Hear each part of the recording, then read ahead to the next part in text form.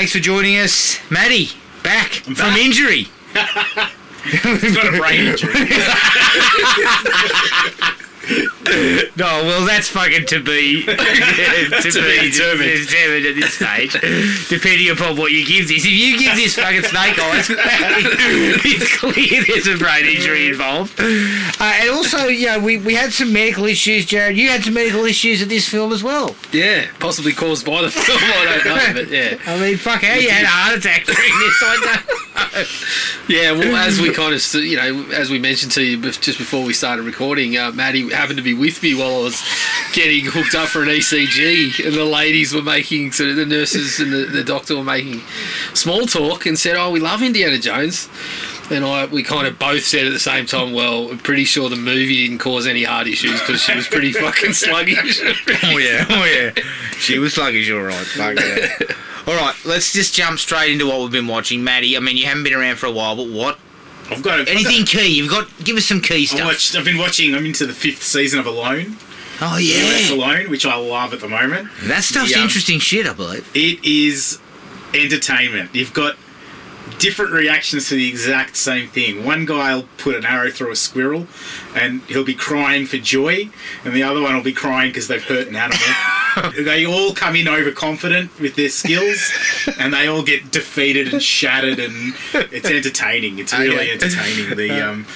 For such a simple concept. Yep. I'm really happy watching that. Good. I went and saw Renfield. What was that like? It was great. It was really, that was right in my wheelhouse of comedy and action, and very well played. I had some belly laughs in there. I really enjoyed that. That's good. That's worth a look. I watched, staying on Nick Cage, I watched Willy's Wonderland. Oh, yeah. It's a bit like Five Nights at Freddy's, isn't it? Yeah, you have him battling robots, and he's been pretty much commissioned to be the janitor in the place and ends up tearing the whole place apart. It's very simple. He doesn't speak a word in it. Which, but as we said, I had a chat with Jad about it. He makes love to the pinball machine. Yeah, he does. Cracks a couple of energy drinks and gets sucked right into it. I watched Season of the Witch again, Nick Cage. Oh, shit. Yeah. You were on a Nick Cage tear. Yeah, absolutely. Yeah, didn't mind that. That was not too bad. That was right near the end of his money problems era. Yeah, where he started fucking doing everything. It's a bit loose, but it's got some good parts to it and pretty entertaining. Mm-hmm. I've been watching The Last Man on Earth. I watched the whole 4 seasons of that. Okay. Will Forte was pretty good. They left it on a cliffhanger and then it didn't get picked up for a 5th season. No. But it was getting a bit tired, to be fair, so I don't blame them. Mm-hmm. I got stuck right into From on Stan. Yes. I haven't seen it, but I've seen it being advertised. I think you would love it. It's got a very Kingish, very, very Stephen Kingy. It's like sort of zombies, and there's some existential stuff in there, and it even taps into Life on Mars, if you've ever seen that show. I have seen that, yeah. So that's it's got some good stuff in it. Do you think King's looking for a cut? Oh, look, he King's reached out to producers. He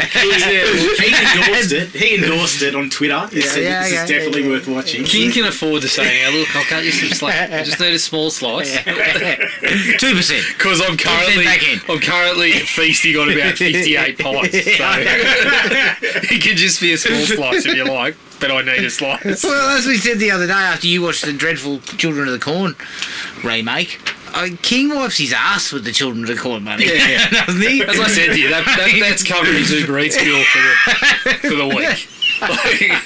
Until the next remake comes in and he thinks, shit, I can order out again. So what else you got? Community, been watching a bit of that. Oh, yeah? Good for a laugh. Number 23 with Jim Carrey. Oh, yeah, that's a real weird sort of picture. Yeah, it is a bit odd. I think it sort of comes back around to where you would expect it to, but very well acted and pretty entertaining.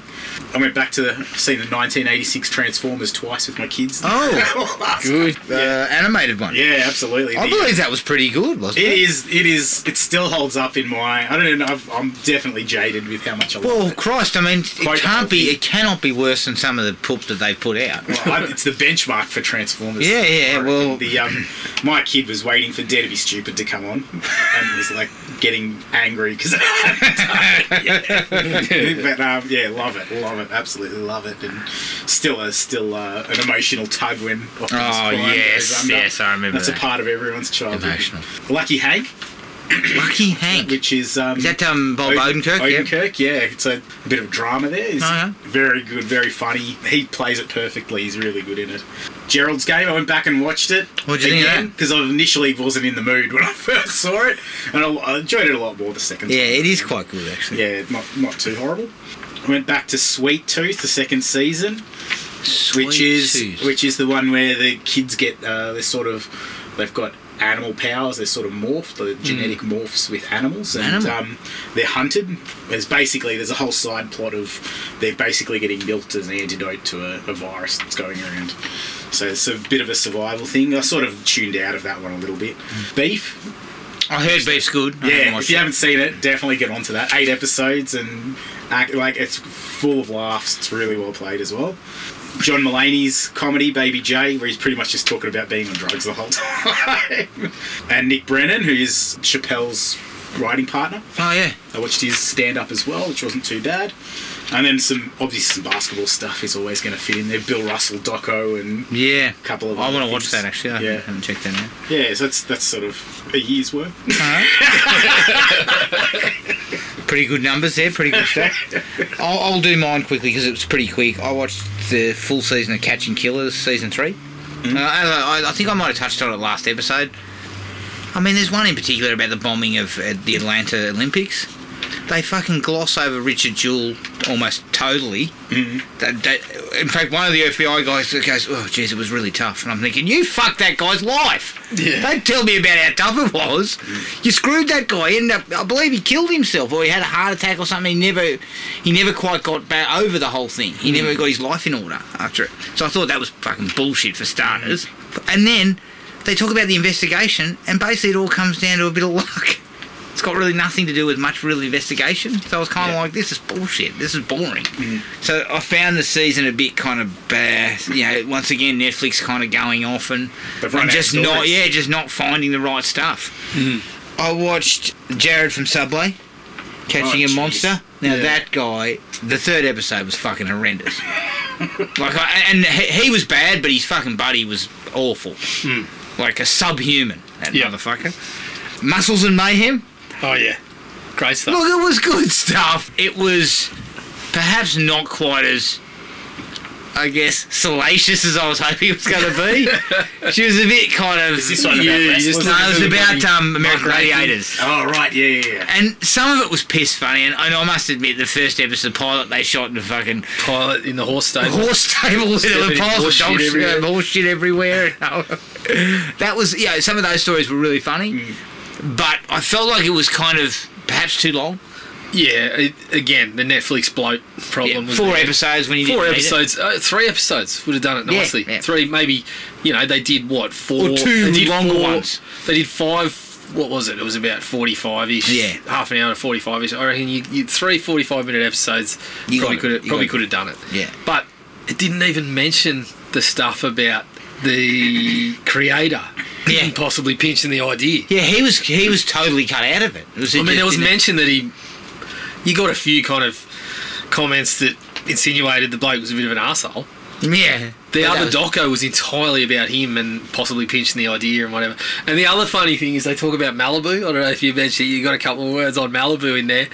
He's a massive part of the other doco. Is he? Even though he was only on it for 12 episodes or whatever, he sits down and has a chat on that one, and they follow him, get a bit of a look at what he was doing. Post what he's doing now. But he was in like some sort of meeting attempting to crush a beer can and didn't get it done. Mate. But yeah, I'll tell you the one bit that I found a bit strange himself too. The one bit I found a bit strange was about the dirtiest competitor. That whole thing was just crap. That seemed like a bit of a lunatic. And he's like,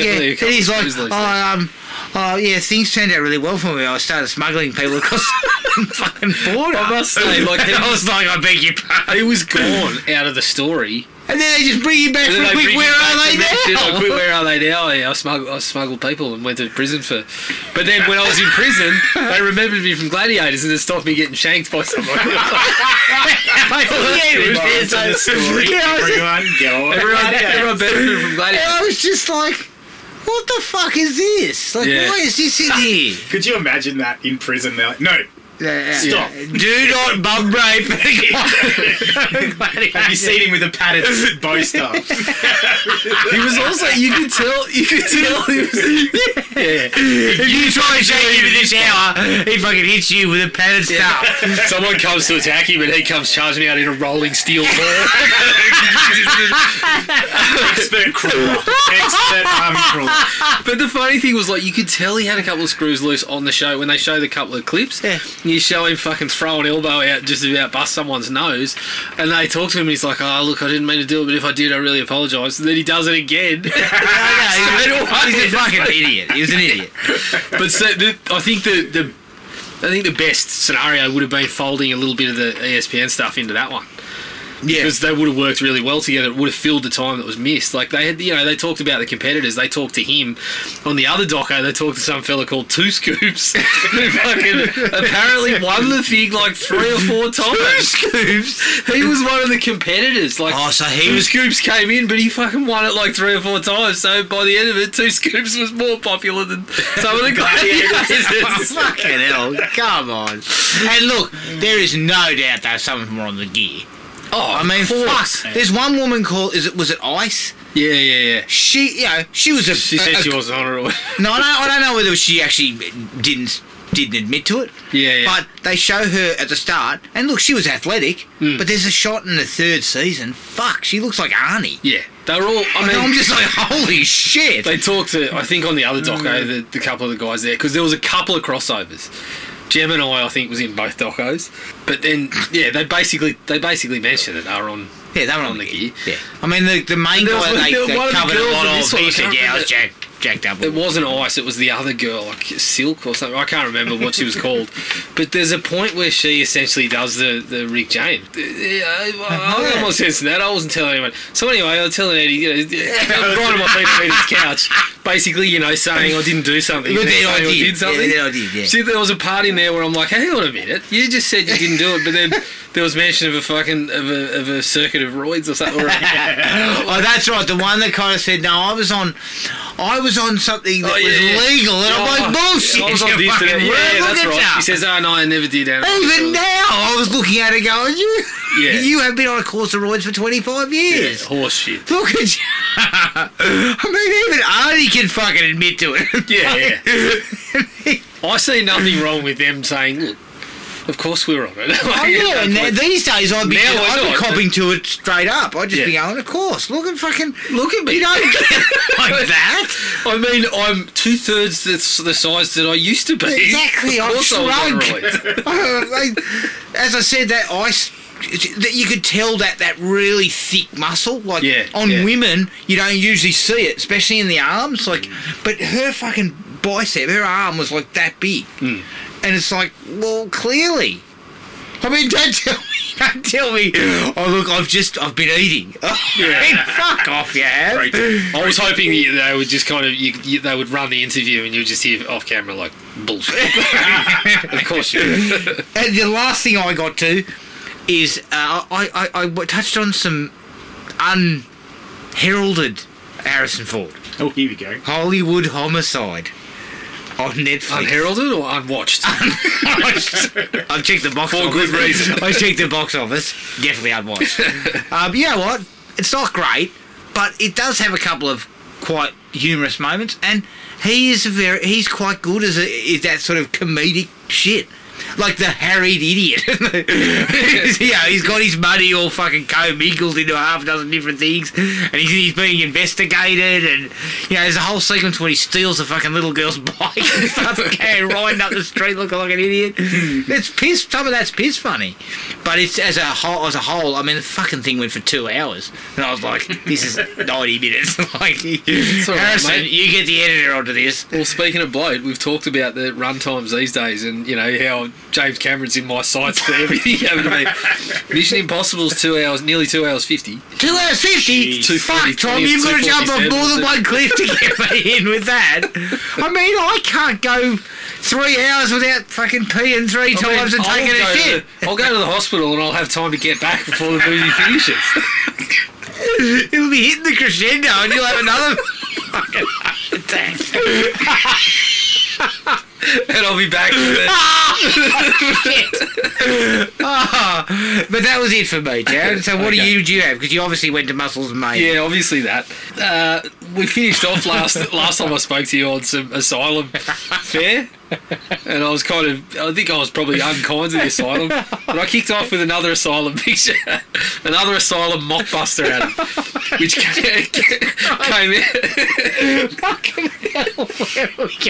came out side by side with the RoboCop remake. It's called Android Cop. Fucking hell! Oh no!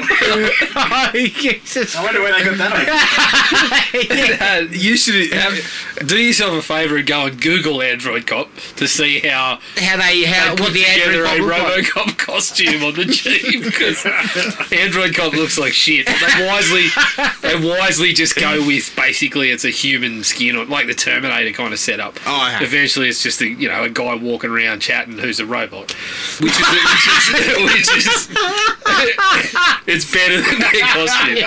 But Michael Jai White's in it. Let's cut some corners. Yeah. Look, she's pretty not great. It actually had a couple of reasonable ideas, and funnily enough, about 15 minutes in, Ian Roberts shows up. Oh bullshit! The footballer. Yeah. Is he a henchman? Yeah, he's kind of he's not a henchman. He's kind of like just a throwaway villain. He's just someone they chat to and then fucking off they go. Sean Garlic. Garlic was in there this time.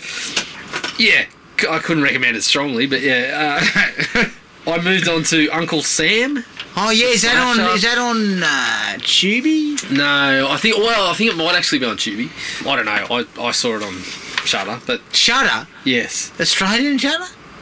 Yes. Yes. Well, I was in Australia when I was watching it. This is why I can't find the Children of the Corn remake, you fucking cocksucker.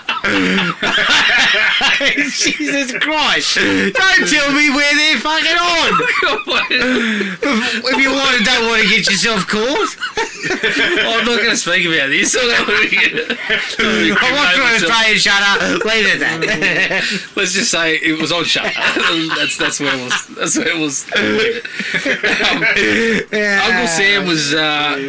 I think I've seen that because I believe I watched that on video back in the 90s. Yeah. It's not a bad Is that idea a Barry Cohen? Slasher. Yes, it is. Fucking hell. That bloke made some absolute champagne and some absolute shit in his career. Yeah, he was. It was flipping a coin. Wasn't it? You didn't know what you were getting from this side probably falls more in the shit category. But it's not a bad idea. It just it doesn't really go anywhere. I dipped into a bit of Norris again. Oh yeah, Chucky. Invasion USA, Canon Norris. You said that this was peak Norris. Well, from what I've seen, and I mean, let's be very clear. It's fucking dumb as. It's very, very stupid. But in terms of a little bit of action work, it's the best I've seen from Chuck. Joseph Zito knows how to handle some of the action sequences. He doesn't make Chuck speak very often. Good one. Not a lot of acting. It's just straight into it. Good one, Joseph. I think my favourite Norris moment ever, where he's in this little room and he's got this bloke he stabbed his hand into a desk, and this other guy walks in and tries to get close to him, and he kind of whips a leg out or something. And he says to the guy, you take another step, I'll hit you with so many rights, you'll be begging for a left. Yeah, I was like, this is what I need. This is Norris, mate. Yeah, that's all I want from I'll take Chuck. that from Chuck. But yeah, it's, as I said, very stupid. And there's actually less fighting from him. There's less hand-to-hand stuff. It's just more shooting and...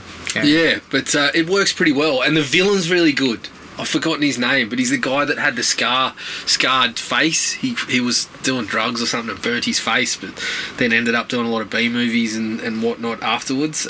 You'd know him. Richard Lynch. Yes. Yeah, so he's kind of got... It's not super visible when you get close-ups. You can see he's a bit scarred around the face and stuff. He was excellent. He was doing drugs and it blew up in his face. I believe so, or he's fucking set himself on fire or something like that. Yeah. I ripped through the indies before we saw Dial of Destiny, so we'll save that because we're going to talk about all of them. But a bit of doco territory. I watched Fred Heads about the Nightmare on Elm Street fans. Actually really cool. I liked it because, I mean, if there was a criticism, it focused on the group of people that made it, really, and their kind of group. But there's some really good stories in there because a couple of them basically, go into how they were fucking really badly bullied and shit like that, and how a fandom of something kind of got them through it. Right. I thought this was going to say the interest in a fucking mass murdering child molester helped them get through it. I was going to say, well, fellas, I think we've got more things to unwrap. Obviously, just, the fandom, the enjoyment of the movies. Yes, agreed. And I can see how that would happen. Yeah, and they kind of get to the point where they found each other and, they go into the convention circuit and shit like that. I really enjoyed it. I thought it was really cool.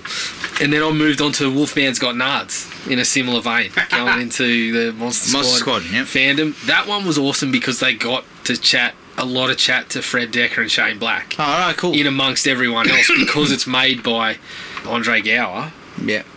He talks to fans and stuff, but he talks to the people that made it too because he was one of them.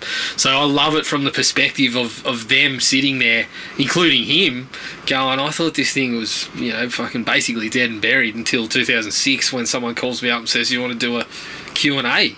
And the fucking thing sells out, and then they get the DVD release, and now essentially when they get to the movie, it's where they're doing like the Alamo draft houses across the states and stuff. That's cool. So it was really cool, and I think it's still probably an underseen movie. Oh look, it is I have a very a soft spot for that. I think it's not as good as Night of the Creeps. Like I think Night of the Fred Decker ones, Night of the Creeps is better. Like, I really like Night of the Creeps, but that one's really not cool bad. Movie. It's not bad at all. I remember watching it as a kid. I can't remember anything from it other than a fart in a treehouse. But that gets laughs. That still gets laughs. Now listen to you. You still think it's funny? Is there the line "fat guy farted" in that? Yeah, or something like that. Yeah. There is something like that. They actually talk about him too because he died quite young. Oh, did he? Yeah. So very good. I would recommend it. You mentioned briefly, but I did dip into, again, it's on Shudder, Adam, but I dipped into Children of the Corn, the new one. Look, A, it's a Children of the Corn movie. B, it was on the shelf for 3 years. This adds up to my hopes being quite low. And they were still probably not met. It's pretty bad. It's pretty bad. But I will say this. Small town Australia fits very nicely into that King. So we mentioned it in Fortress, but it was shot in New South Wales. Was it? Yeah. So it's just, one of our old acquaintances shows up fairly prominently in there. So, yeah, it's just, I don't know. It's just crap. Yeah, they kind of...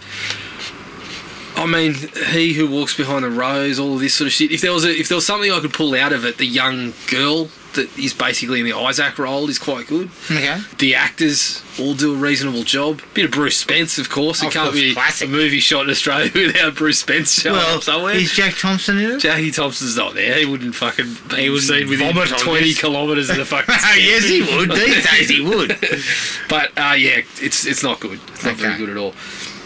I went back to the third Saturday in October. I think I mentioned that where there was... Oh, yeah. Part 5. I saw the double pack of JB. Yeah. I think I like this one a little better. They try to go with a little bit of a Loomis and someone else in there. They go with these really weird sort of angles to fill in the characters outside of the slasher fare. Like this one, they had the group of people and they I don't know for what fucking reason. I don't know whether someone making it thought it would be funny or whatever, but they constantly break out into like meowing at each other. And I'm just sitting there going, why? What are we doing here? Like, this is just... It's a waste of time. Like, so you get that in amongst the tribute to slashers stuff that works kind of well. Again, couldn't strongly recommend it. No. Adam, I finally dipped back into the Naked Gun. I watched the first one. Fucking classic. It's just absolutely classic. Still get... I smile every time I think of fucking Frank Drebin. And I always think of those sequences that... Like where she's going through his fridge. The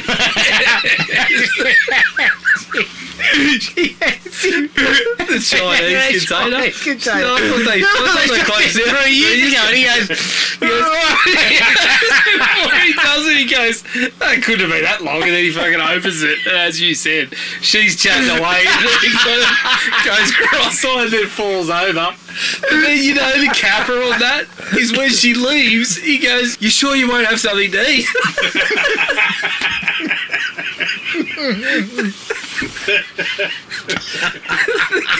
The guy was just brilliant, absolutely brilliant at that.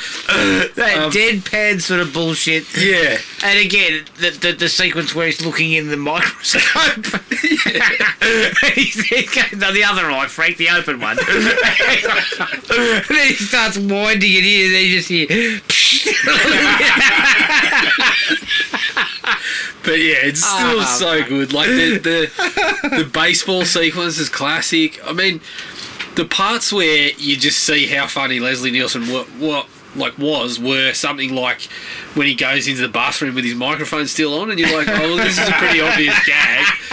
But the laughs they wring out of it, and him kind of there going, running on the spot in the toilet.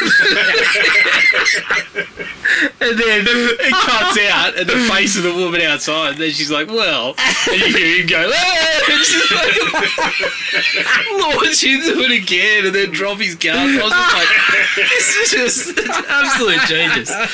So yeah, I'll be very quickly jumping into the 2 or 3 sequels. Yeah, got to a couple of older slashes. One I'd seen, one I hadn't. Dead and Buried. Oh yeah, that's good. Dead and Buried. Yeah, it's not too bad. It's a really nifty little concept. I think it's just a good atmosphere to it. And then I finally saw Popcorn. Yeah, I've seen Popcorn. That was alright too. Popcorn was alright. Some of the sequences, like the movies within the movie, are really cool. Yeah. Including one with Chris Glover's dad. Oh, really? But yeah, I was pretty happy with that. The Substitute series. I know we'd mentioned that. I watched all 4 of them. 4 of them?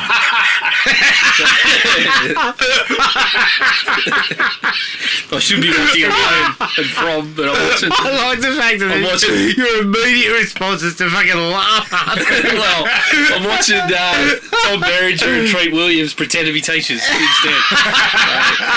Now, Jared, being a teacher yourself, who pulls it off better as an actual teacher? Berenger's fucking hard-ass attitude won't fly anymore. You can't communicate to all the kids like that. Treat Williams is more of a tender touch. No,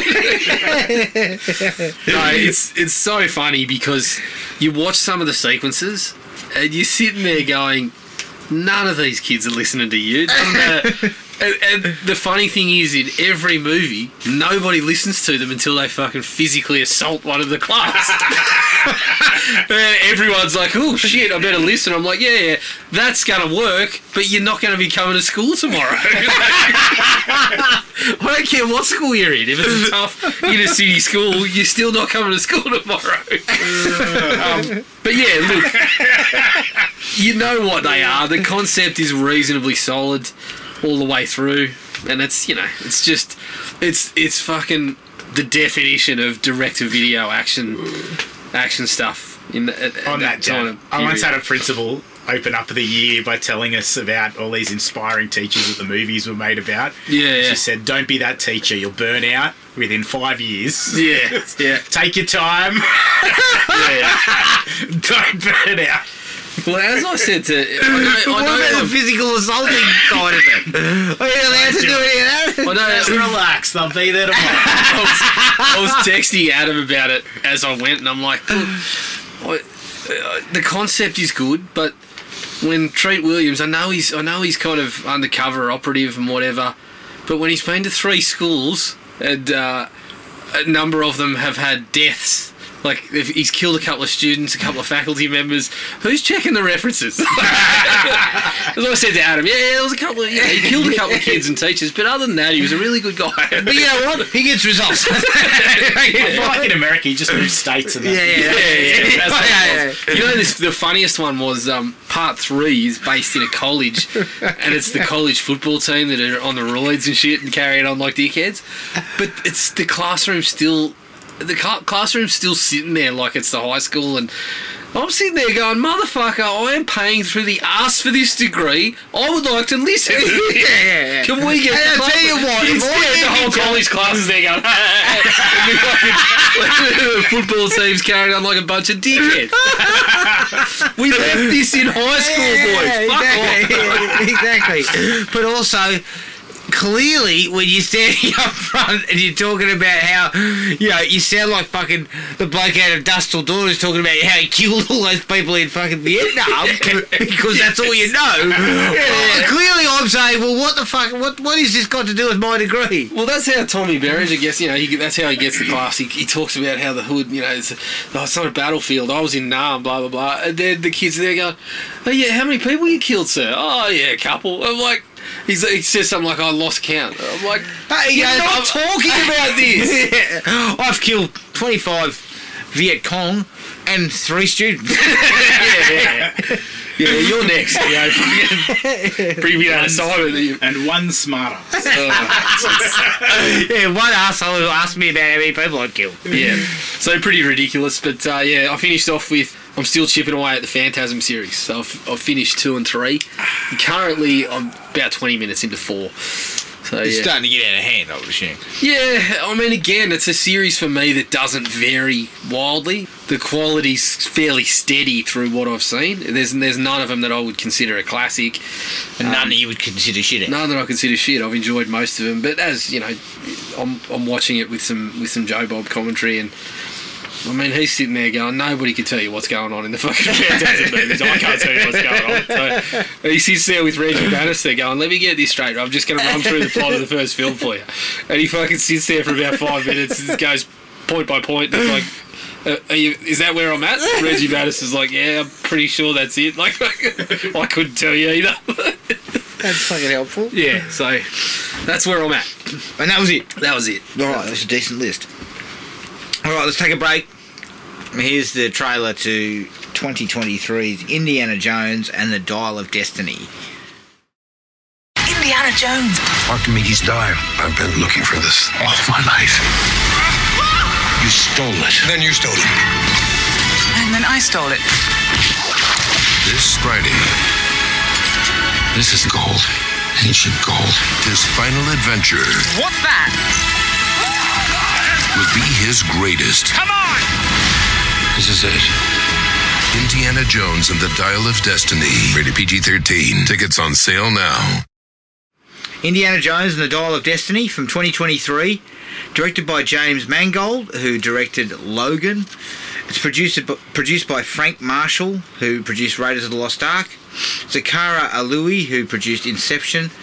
Simon Emanuel, who produced The Batman, and Kathleen Kennedy, who produced Signs. It's written by James Mangold, Jez Butterworth, who wrote Edge of Tomorrow, John Henry Butterworth, who wrote Ford vs. Ferrari, and David Coep, who wrote Jurassic Park. It stars Harrison Ford as Indiana Jones, Phoebe Waller-Bridge as Helena, Antonio Banderas as Ronaldo, Karen Allen as Marion, and John Rhys-Davies as Sulla. The budget was $294 million. Bloody hell. And how much is that age? Must be a lot. And it currently he's quite old, so there's a lot of Surely that's D just age. we've got a D age, this guy. Yeah. The box office currently is $249 million worldwide. And I don't think we will get to the budget. Doubt they'll hit 300. Harrison Ford would embark on a 40-mile bike rides and daily walks to get into shape for Indiana Jones. Daily walks. That's where I can go. That's it's a really good use when it's a stuntman with a rubber mask. Yeah, correct. All right. Indiana Jones, the Dial of Destiny. Matty, what was your thoughts on this one? Dialing it in and that's their destiny. It was look, Harrison Ford does a good job. He's entertaining. A few of his old man lines are pretty entertaining. Some of the action scenes are very passable. Some of it's a bit drawn out. Pretty much the plot is trash. That's where I stood with 2. Jared. Yeah, I think Matty's pretty on the money there. There was a couple of exciting action sequences. I really enjoyed the opening. Even with the de-aging, it didn't look too bad in parts. But yeah, once you get into the story, like, it's just so fucking bland, and I don't think I've ever sat through an Indiana Jones movie and just kind of gone, I'm pretty fucking bored. And I did it a couple of times in this one. And it just seems to drag. The villains are just sort of there. They don't really always in the right sort place. of plan. Like, it's just... Nothing is worked for. Yeah, especially when you've done something like I love Mads Mikkelsen, and I think he's done okay with what he got in there, but they just didn't have anything to do, really. So, yeah, she was pretty tough. I think I went to a 2.5 because I did enjoy the action sequences when they were there, and I did like particular sequences that dealt with Indy coming to terms with aging and his place and that sort of thing, and obviously trying to sort of put that into the meta aspects of that. So 2.5. I'm with Matty. I went for a 2. Action scenes, a couple of them really good. The start is genuinely a love letter to the first 3. And I liked that. I think that was a nice way to kick it, and it was a nice way to cut down on 80-year-old fucking action heroes. You know, like, we kind of got Indy for half an hour where he was young, or younger. So I appreciated that. It's a step above Crystal Skull, in my opinion, but only just. Don't go too early. I don't want to go too early, but yeah, I agree with you too. The stuff about him aging, there's a couple of moments that I really liked of that. And I actually think the Helena character, I actually liked her. I actually thought that was a nice sort of... Because she was kind of a rogue too, like he was. So I felt like kind of like... it's almost like a little bit of torch passing you could have gone with there. Massively flawed character. But yeah, massively flawed, but also it was so fucking boring. And you just hang these awesome actors that you got... Several of them just get nothing to do. Nothing. And 2 of them in particular, I'm sitting there going, why did you sign up to this? Like, on what grounds? It's clear you did it because it's an Indiana Jones movie. That's it. So, yeah, I was 2. And, you know, just basically, after weighing it all up, I cannot see why this movie exists. I can't. Like, when I came out of it, I was just like, why? Why did we have to have this? Yeah. We did not have to have maybe it. I think that might go nicely into our discussion point later on. But, yes. Yeah, I can see what you're saying. All right, likes. Harrison Ford was him. I like the concept of him being the older version of himself. Well, I've got to come around to... I'm going to say Indiana Jones, because I've determined after seeing more of the media in this, I don't like Harrison Ford. He seems like a real prick. So I'm going to say Indiana Jones. But yeah, he was good. He was, you know, he's Look, he knows his way around that character well. And he is a very good actor. He can pull out those little sort of cheeky things. Even at this age, he does a couple of those cheeky grins and stuff, and you're like, yeah, that's the Harrison of old. The values are going to stick it to the Nazis. Yeah. I mean, I wish I hadn't watched interviews and just, you know, come around to it again, that the guy couldn't give 2 fucks about any of these movies or characters. All that matters to him is what he's getting paid. That's all that matters. Who's opening up the purse? Yeah. And look, it's okay. I don't mind if that's how you want to be, but when you're doing press and they're paying $294 million to make Harrison. this, just go along with that bullshit, mate. Yeah. Or tell them, I don't do press. Yeah, I'll make another movie for you, but I'm not doing the press. I don't do the press. So you can fucking send all the others out there to do the press. It does. It just leaves a bad taste in it. Like, especially when you see guys like Jackman and Ryan Reynolds and all that. Like, you can't tell me that they don't get the shits sometimes with that. Oh, they of do it course. so much, but they handle it fucking brilliantly. You don't need to be Popovich. Whereas Harrison just exactly. Harrison is the Greg Popovich of fucking Or film actors. of fucking Hollywood marketing at this point. Yeah, and look, I know it's a fucking drain. I mean, I don't know about you, but I would not want to be interviewed for 8 straight fucking hours and get asked the same stupid fucking questions every time. Yeah. But every single person that comes in to ask those stupid fucking questions is going to walk away going, that guy's a fucking asshole. Yeah, exactly. Right? Exactly. So, your job is to glad handle these peanuts. I know you're 80, Harrison. We get it. Just give us a couple of No, look, you know what? I don't do press. I'm 80. Yeah. I don't do it. Yeah. Like, you know. I've got planes to catch and fly. So And we talked about this with The Flash, and this is a slight side note with regards to that, but Hollywood's got to get better at knowing who should be marketing these fucking movies. Yeah. Like, Ezra Miller, mate, go and take a couple of months break. Yeah. Right? Yeah. Michael Keaton's going to do our press. Well, but that's the More or less. problem. Keaton didn't do the press. I He was know. shooting something else. I know, but that's what I'm saying. Michael, you're going to do press. Michael, we need And Michael you. says, why? Please. And they say, because Ezra's not well. That's when Zaslav gets on the phone to Tom Cruise. He goes, Talks to him. I'm in the shit. I'm in the shit. That's right. Keaton's not here. Can you give me a quote? Can you do something? Yeah, right. Can you pretend you watched it and that it was the best thing And ever? then Tom goes, you know what? I've got some time. I'll do the fucking press for you. All right.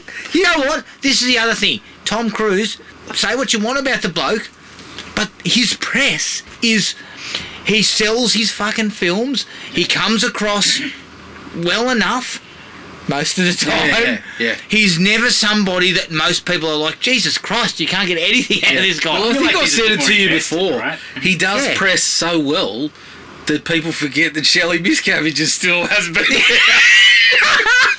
Yeah, exactly. Yeah. You sit there, you're mesmerised by the bloke, and then you're like, oh shit, that's right. That's right. There's a missing persons case involved around his religious beliefs. Yeah. But Harrison doesn't do press. He's 80. I mean, the guy, he's lucky he hasn't fucking pissed himself during the press tour.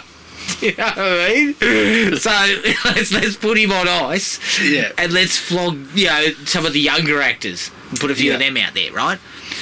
I think, yes, the Indiana Jones character, I kind of liked it, and I think that opening sequence is the jewel of the film. The opening was really cool. Yeah. I was actually watching that part thinking, well, shit, maybe the buzz around the movie isn't in line with what I'm going to be feeling after the movie, because this is really enjoyable. And that was right in line with the Raiders, the Lost Ark and stuff Yeah. like that. Yep. It sort of fit. It had If you those took little that bit things, out like- and popped it into one of the others, you wouldn't, except for one issue I've got with it. I like, the little bits like how he's, coming and telling those couple of blokes off and taking the thing, and then turning around and they realise there's bullet holes in his shirt, and then he gets in that car and everyone's eating, so he grabs a plate and sits down. I'm like, that was classic Indy, classic that sort Indy. of stuff. And that was cool. Yeah, so I thought Helena was the best of the new characters for me, because she felt like a little bit of Indy, a little bit off the block, and that was what they were trying to go with, I guess, because he had worked with her father. Yeah, I think, look, I put her and Mads Mikkelsen in the same sort of category. I think they both were fine, Acting good wise, actors, but both of them were left a little bit wanting by what they had to do in the movie. Because her, obviously, she gets a bit more time, and there's a couple of moments where she's bonding with Indy and that sort of stuff, but she goes from basically an international fucking criminal to, oh, well, I guess I better do the right thing because of you, Indiana. Get fucked. I mean, she was trying to hang the cunt out to dry and fucking 45 minutes into the film. Exactly. Let's not. Happy to leave him there for murder. Exactly. So she can get a 10 grand for this piece Yeah, of for metal. what? But But yeah, you're right. I think I'll stop putting a dislike on every like shortly. And she has a good chemistry with Harrison Ford too. Yeah, Like, clearly, she managed to fucking get through the hard exterior and find a pulse in there. Yeah. Right? So, I gave her some... I felt like that if a little bit of extra work had been done on what she was, like what the character actually was in the writing process, Yeah. you might have got a lot more out of it. Yeah. But you did get some stuff out of it that I thought was quite good. Because she kind of mixed the humour and the action as well as what Indy would. Yeah, she was very capable. But Yeah. again, I not to make it a dislike, but she was also pretty despicable. Yes. I found it hard to believe that Indy could And I stick guess- through her bullshit story. Yeah. And I guess Indy never crossed over. He was a lovable rogue, and he skirted the line between doing things a bit dicey. Yeah. But he never was just an outright bastard. Yeah. Yeah. In any of these movies. So that was the hard part for it. Yeah. I think there's a Other than, absolute... crossing international borders, stealing things.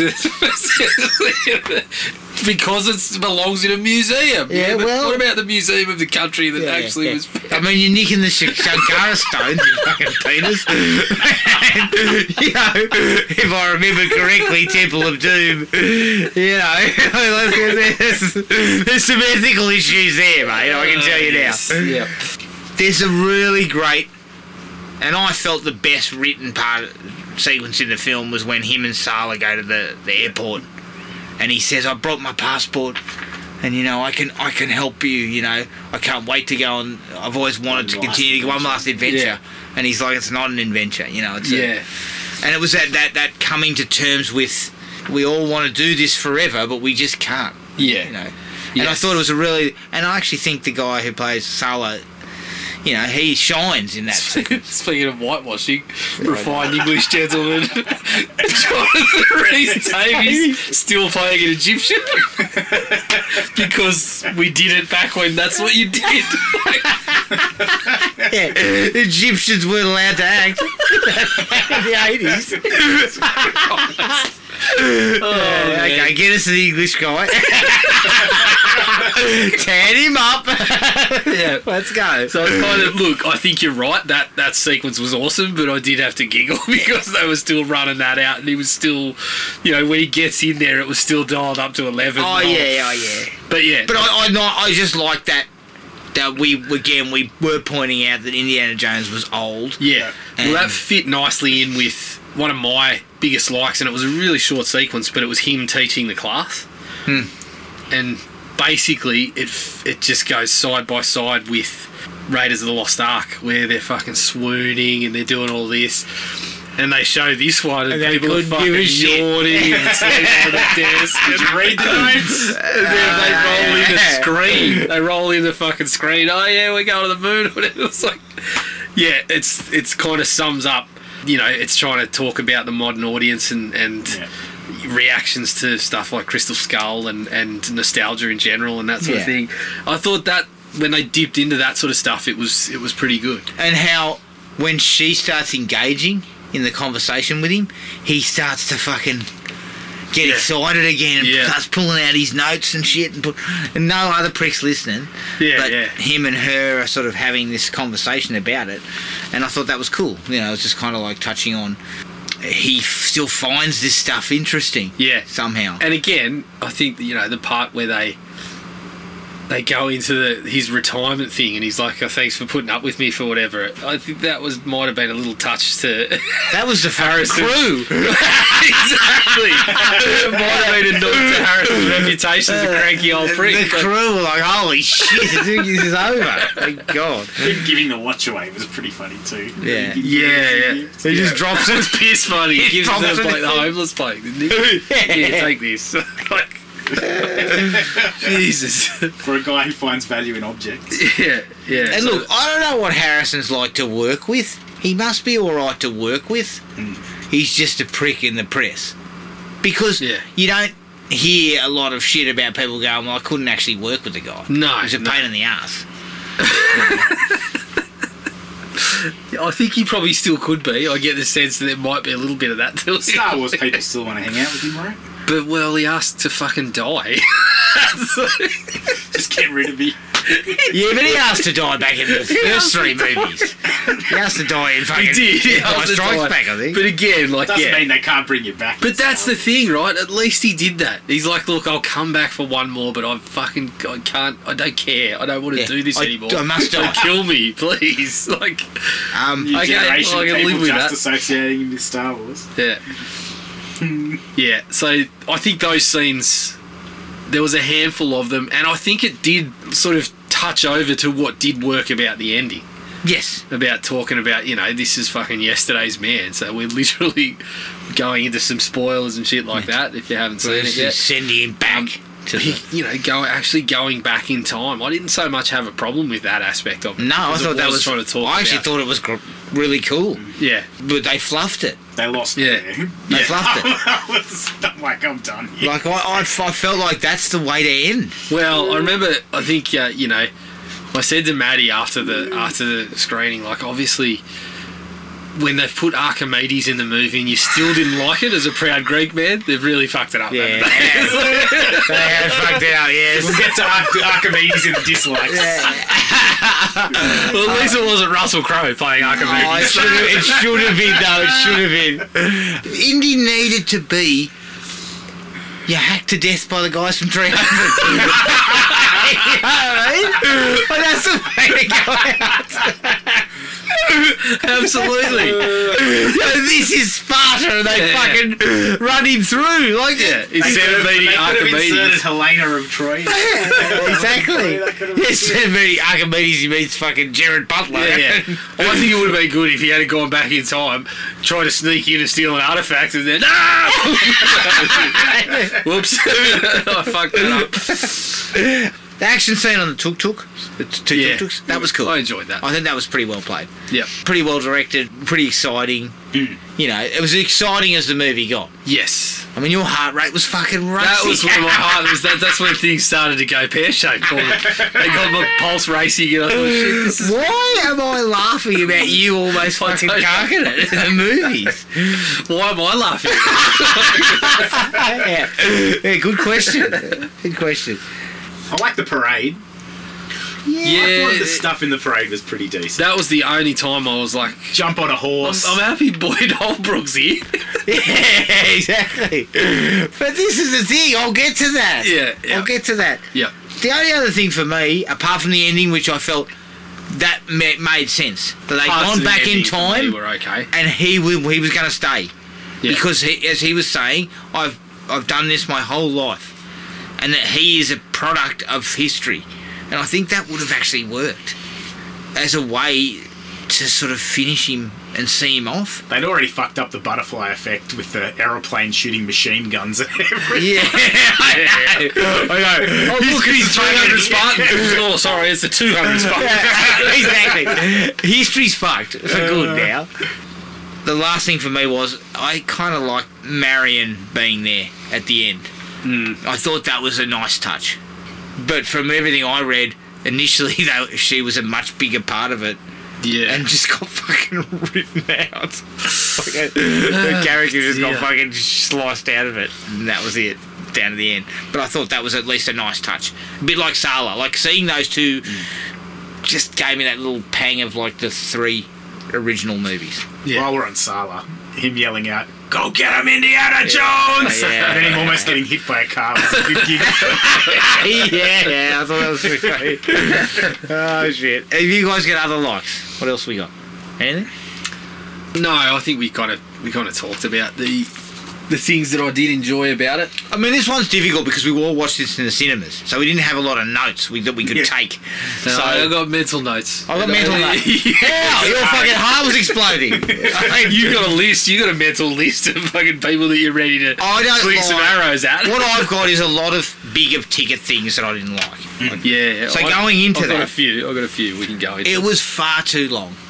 Yeah. Like 2 hours and 30 minutes. That is 30 minutes longer than the longest Indiana Jones movie, which is Crystal Skull.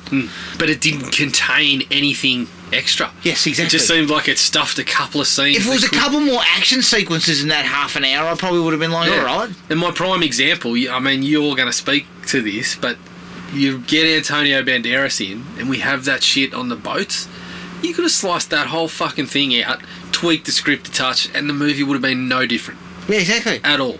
Mm-hmm. Yep. All you need to do is tweak how they came across that piece. Exactly. In another way. The baddies are still bad before they shot Antonio Banderas. Exactly. Why did you do that? Fucking one bloke that could have brought a little bit of spark to proceedings, and you've pissed him off in 5 minutes. Well, the funny thing is, fucking Banderas must be moonlighting as a cameo guy because he does the same thing in Uncharted. Yeah. He's barely even in Uncharted. That was probably. I mean, he's probably committing and then reading scripts and saying, "Oh shit! I need to slice 20 minutes out of my role." Yeah, he keeps saying he's fucking agent. He's like, "Oh my god, keep it to 5." This is a first draft." Shit. He's got enough clout to cut himself out of it. Yeah. I'm not turning up tomorrow. You have had your fill of me. I've got several other pictures to allocate 5 days to. Conversation with his agent would have been like, "Sure, I can play a Greek." If Russell Crowe can do it. Holy shit! It gets boring. Like it's too long that the midsection is really sagging. And you made a point about when they're in the caves. Yeah. I was just like, fuck me, Ted. When are we going to find doing? something? They start doing the echo stuff. And then they keep fucking trudging for another 5 minutes.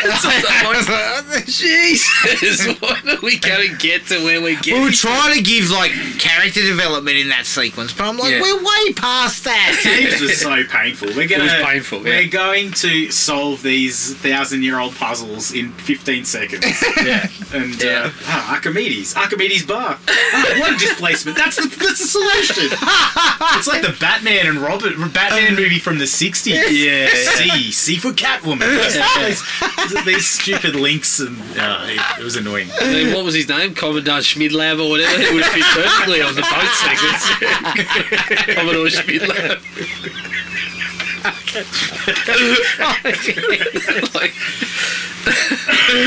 Okay.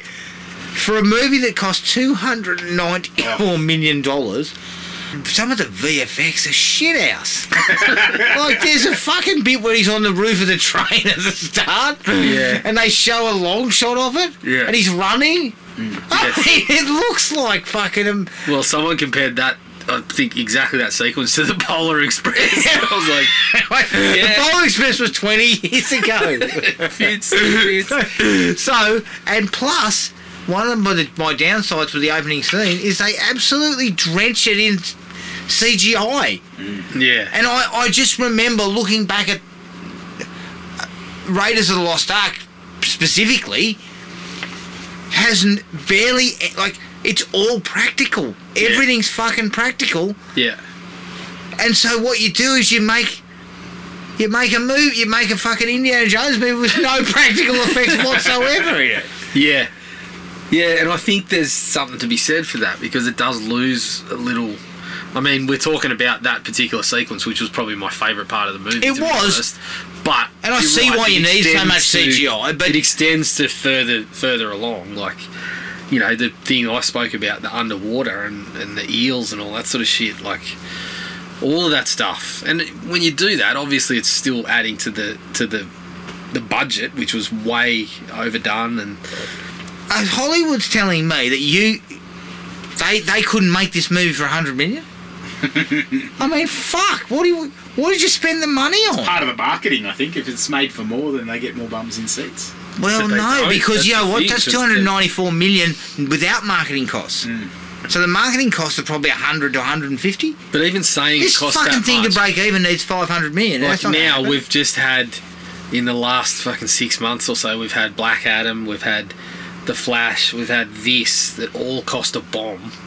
Shazam. And didn't quite make the money. Which I think that cost $150. More than that. So, like, we've had these arguments, or we've had these conversations before on the podcast. I don't know where the money's going. Like, you give me a breakdown of where $294 million goes on this movie, Well, I think and part of I this- can tell you, I can say, I know nothing about finance. I I can barely balance my own fucking checkbook, but I could cut $50 million out of it without batting an eyelid. Yeah. I can still say, will you do it less for cash? Yeah, look, I'll tell you what, I'll $250. Harrison, will you do it less for cash? No, you know what though? If I show up with a First things first, I'm not paying Antonio Banderas fucking several $1 million for 10 minutes of work. Shit, no. But, like, I think there was some COVID impacts on Yes, this of one, course, which blew the budget a little bit. But you're right, like, I don't know... You didn't need to spend that much on it, surely. It didn't need to be as long as it is, for one. So, you cut a couple of locations or something out of that. Like, I don't know, you see the end result and you're like, you're right. Yeah. I don't know where the money is going for this. But you've got to be shrewd, right? Mission Impossible costs that much money.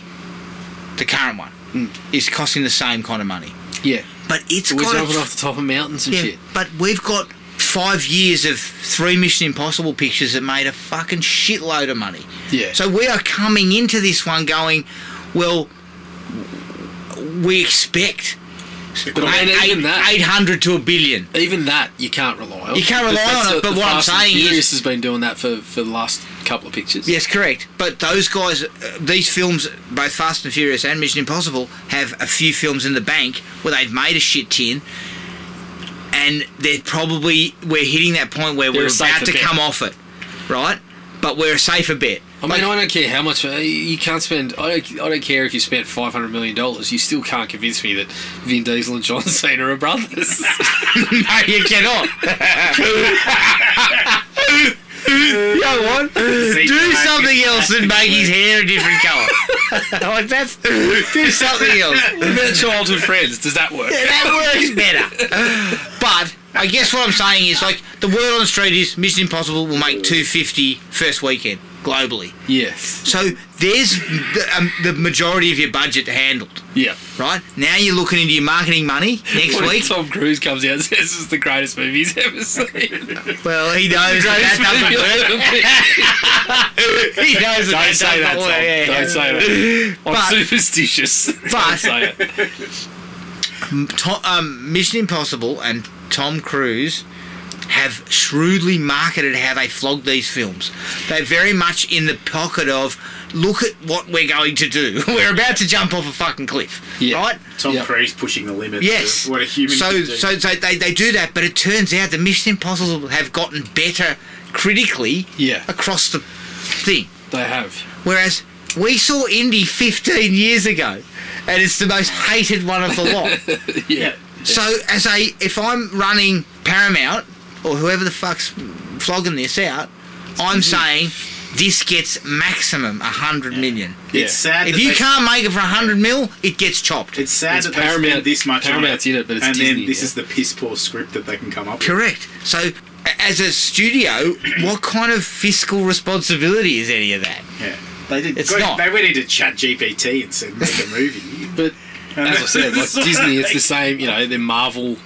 Like the budgets are fucking blowing out for all of that Disney. Yeah. I guess it's else. because they've been rolling in money for so long. Yeah, but I think they're that's it. starting to tighten some strings. But, Real you know- tighten the strings. Harrison Ford's not a box office drawer either. So you're not No. getting people through the door because of Harrison Ford. No. There's a bit of nostalgia attached. There is a nostalgia to it, but I don't feel like there's enough. But as you said, the nostalgia now is it's people our age who are in a bracket of people that haven't come back to cinemas after the pandemic. Yeah. And you've just pointed it out there. It's not like something like Spider-Man, where there's a Spider-Man for each kind of age group. Indy was in the 80s, then he was in 2008, and then it's now. So it's kind of like the nostalgia's kind of sapped a little bit. There's a group of kids or group of adults, I should say, whose only exposure to Indy is poor. is the Crystal Skulls, if they hadn't been exposed to the other ones, and it's not necessarily a fond... Yeah. And let me throw this at you. If you really wanted to make another one, you should have harassed Harrison Ford in the 90s. Yeah. You should have said, here's $50 million. Yeah. And you know what? You would have got something. You would have got box office out of that. Yeah. But doing it in 2008 was not a shrewd move. Although I believe that's the highest grossing one of the lot. Yeah. Yeah. What the fuck do I know? That's just that's just tells you how many people it turned off the series. Yeah. I guess. Okay, this is where You starting to get angry? I feel the bile coming up. You had Mads Mikkelsen. You had Antonio Banderas. You had Boyd Holbrook. And you used them... not at all. You basically... Mads Mikkelsen's... He's the villain and he's good performance-wise, but the villain's kind of bland. Banderas is a cameo. Yeah. And Boyd Holbrook is basically just a thug. Yeah. Like they don't give him anything. In fact, he Even stops talking. Early on when he's chatting, he's all right. Yeah. He's adding something just because he's got that kind of menace to him. In Yeah, that these sort hair of trigger roles. kind of, you don't know what the fuck he's going to do. And so initially there was a little bit of like, oh, okay, this is all right. But as you said, he kind of disappears. The Mads Mikkelsen thing, I was just like, I bring it back to Belloc. Belloc wasn't really talking about the shit that he was chasing. Mads Mikkelsen was fucking so caught up in this dial. But when you go back and watch Raiders, Belloc was obviously the same about the arc, but every time he was talking to Indy, it was all about, we're not so different, you and I. Yeah. You know, you are doing the same thing that I'm doing, this and that. And the fucking interplay between those two is so good when they sit down in the restaurant. Yeah. Like, But the great thing difference- about Raiders is that secondary villain. yeah, That weird looking dude who... which you could have got a bit of Boyd Holbrook. Yeah, Like, yeah. But Mads Mikkelsen's just constantly talking about the Nazis and the dial. Like, there's nothing with Indy. There's nothing with him.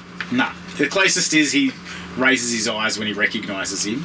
And then the interplay, the conversations are just silly. That's He right, just because he keeps remembers showing him up. being there in that He first... just keeps showing up a little like Belloc did, but even in scenarios like he did it so often where I was sitting there, like I said to Matty, they're just, all they're doing is Indy's finding something and they're fucking turning up. Then 5 minutes too late. And we're back on the chase again, and then, but there's none of that. There's none of that shit that we got in the original there, and I actually thought that we were going to engage more in that fucking meta conversation, that he was going to start talking about, you're an old man now, doctor, and all this sort of shit. Like, I thought they might have played in with a bit of that, but honestly, for such a good actor and an actor that I really like, I found myself towards the end, every time he came on screen, I was kind of just like, the sigh was coming, because I was like, this is just not going to go anywhere. Yeah. I cringed when he said that his motivation was, I'm going to go and kill Hitler. Because he stuffed it up. Like, that was just... that was the same as, like, Guardians of the Galaxy 3, where the villain's arch plan just didn't seem to make sense. Yeah. And he probably could have been talked out of it if you were a reasonable But if person. they had dropped that earlier... Yeah, it might have resonated. It might have been... Or made him crazier. His idea is, look, you know, obviously he starts talking about, you know, we're going to go back and I'm going to change it because Hitler was the one that fucked it up and we're not going to do that this time. Like, you play with that a little bit, there might be something there, but they make it basically a line or two, and it's by that time we're already gone. If you're those other dickheads that are following him around, and his plan is, I'm going to go back in time. Once I find this thing in the ocean, I'm going to go back in time and kill the Führer, and that's going to make everything better. Yeah. So you reckon they're not just going to go, dickhead? Yeah, of course they would. Holbrook's there going, fuck off. Like, what are you talking about, mate? All right. Whatever, how much you got? But see, we're laughing at that, but wouldn't that have been kind of fun, that Boyd Holbrook was just a fucking mercenary there for the money? Yeah. You add something to the character. Could not give a fuck what you're after. And I was sitting here thinking about that, and I think it would have been funny if Boyd Holbrook had done that Nazi sign. Then when he leaves the room, he fucking gives you the finger or something. Like, exactly. Little things like this. He has no interest in what he's after. It's not interested in his bullshit about his... I'm not saying these are necessarily great ideas, but I'm just saying, well, Well, if you're going to have Boyd Holbrook, why the fuck why don't you give him something to do? Like, yeah. It would have been more entertaining if he'd said, I saw this film called Back to the Future. I'm taking the almanac back. Yes. And we are going to build an empire. Horses. We're going to bet on some horses. We'll take some money. We're going to invest in the internet and take over the world. That would have been a much better plot. But also, and I know that Indiana Jones is 80 years old. And look, I'm not going to lie, for a bloke who's 80, he opens the show with a topless shot. Yeah. He's in better fucking nick than I am. I'm 47. So I'll give him some props. Those fucking walks by the beach were helping him greatly. Right. Mate, But- come on. He's fucking talking to the American Gladiators. He's getting fucking injected. What's that new shit that they're all on? Ozempic? He's I don't know. he's on a dose of that shit. Like, But I would have liked to have seen a bit of a throwdown. yeah. One last fucking blue.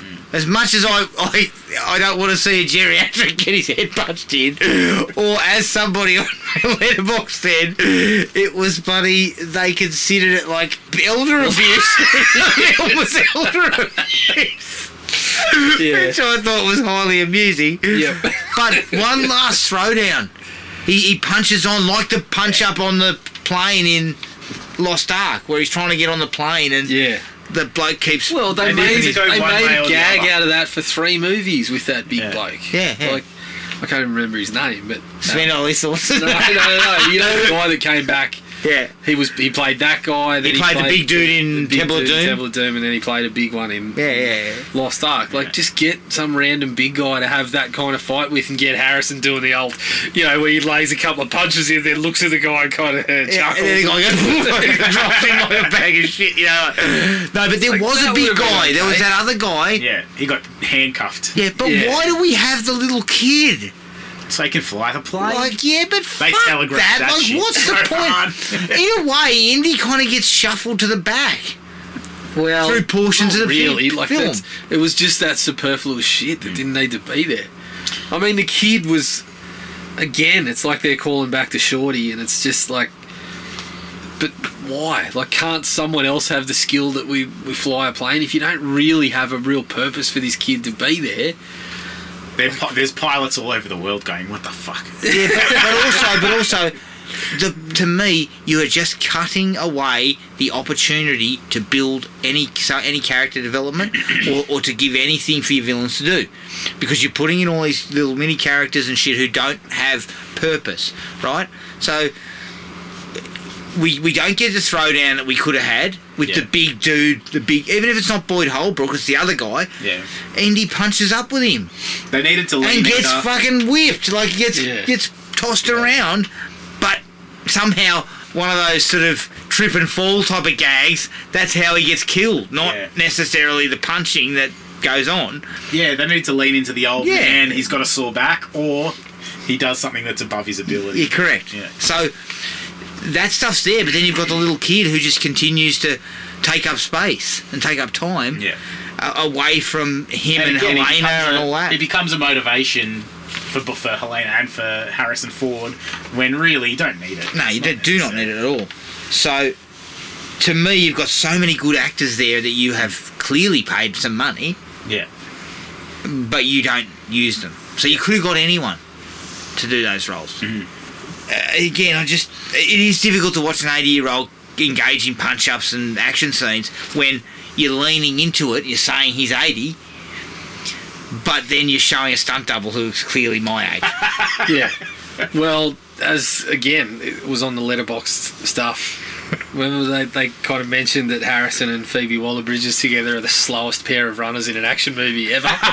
Correct. That was one of my, like, when he... I think it was during the horse sequence. There was one part where he has to break into a bit of a jog. It was clear that he couldn't do that. No. So I can't do that. I'm half the man. Yeah. I can't do it either, but... yeah. But what I guess, don't perhaps rely as much at, well, fuck, how can you? You have to rely on stuntman. Yeah. Like, you actually have to. This is why Cruz is still fucking packing people in. Because he's doing that shit himself. And Reeves in John Wick. And Reeves and John Wick, yeah. They are doing it so the audience doesn't go, well, fuck, he couldn't do that. I mean, I don't know how. I mean, I'm fucking still feeling it from basketball last night. I was only spot minutes here and there. I did 2Ks. Yeah, but yeah. yeah, Cruz is a fucking vampire. Yeah. I mean, Top Gun... He takes care of Maverick had me saying to myself, that guy could still do it. He could still fly those planes. He could fucking fly those planes if we wanted him to. Of course he can. I mean, if the military says we've got a bomber site out in the middle of nowhere, he might just put his hand up. And I might go, yeah, okay, let him taking care go. of his body like LeBron. If I heard he was putting his hands up, I'd say we're in good hands. He can do the job. No, LeBron's a good analogy. That guy has just defied.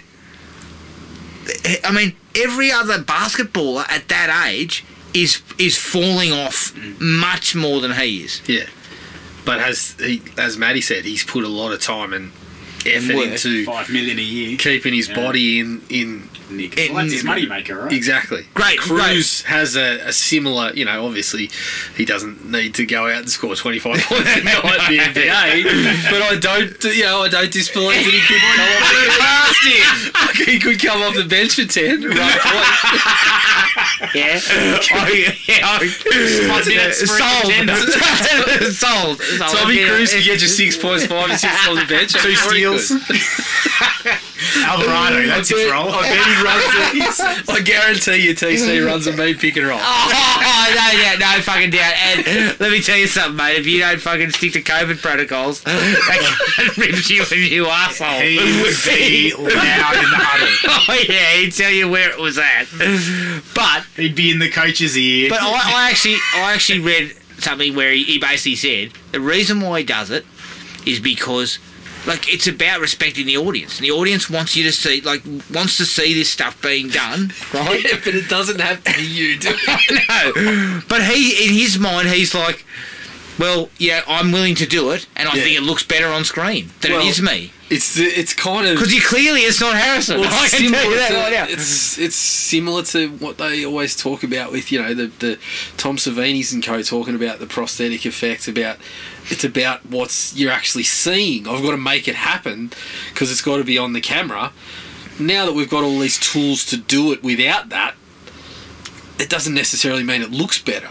I guess that's Tom Cruise's kind of thought process, I guess. I mean, what looks better than you having a camera sitting here watching me hanging off a fucking plane? Like, I know.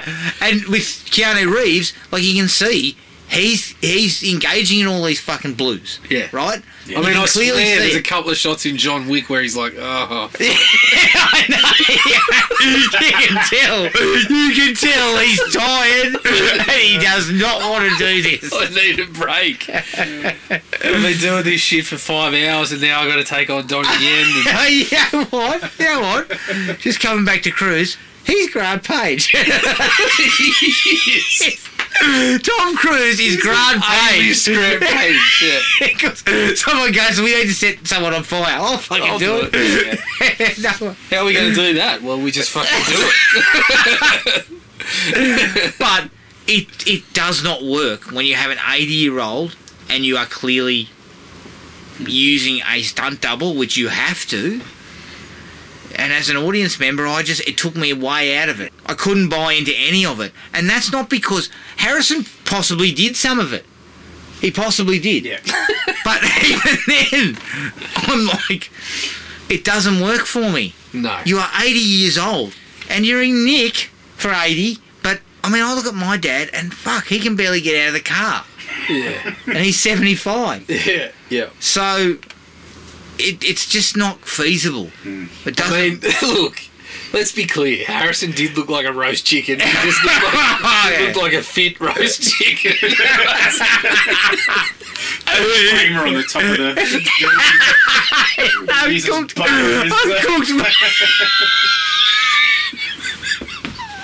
I've cooked myself. Hey, buddy. Fucking hell. That's one of my favourite episodes. I was buttering up for a good shave. Room and licking his lips. Holy shit. But, yeah, look, he's in reasonable nick for an 80-year-old, but 80-year-olds should not be punching people in the fucking face. Like, I'm sorry. I mean, your knuckles turned to dust. He hurt his wrist. Surely he did. Yeah. And again, I know that sounds stupid where I wanted to have him throw down. Yeah. But the fact is, it's a little bit of both you want. Yeah. You still want the Indy of old. He can throw down. But to me... Climb that fucking cave. Well, do it in the DH Yeah. sequence. Yeah. That's how you get around it. It's not Harrison Ford having to do it. So, yeah. Okay. The underwater sequence involving the eels, you touched on it. You could have cut the whole thing out. It's extremely poorly shot. You can't tell what's happening. You don't actually know what the fuck they're looking for. You know, But there's parts of it like they're like... They give instructions that don't fucking mean it. They talk about you don't need to cross over. But then, does that fucking matter? I think they do end up crossing over, but no one stops pulling them up because they're crossed over, and it's the fucking eels that are the danger. Don't waste another fucking 5 seconds of screen time saying, no, you better not get these crossed over. I was just like... Who cares? The whole sequence was just like, we didn't need this. It's just stopping us getting onto... It's just another, we got here and we found it. A bit... And then I said to Matty, how fucking annoying was it when they're like...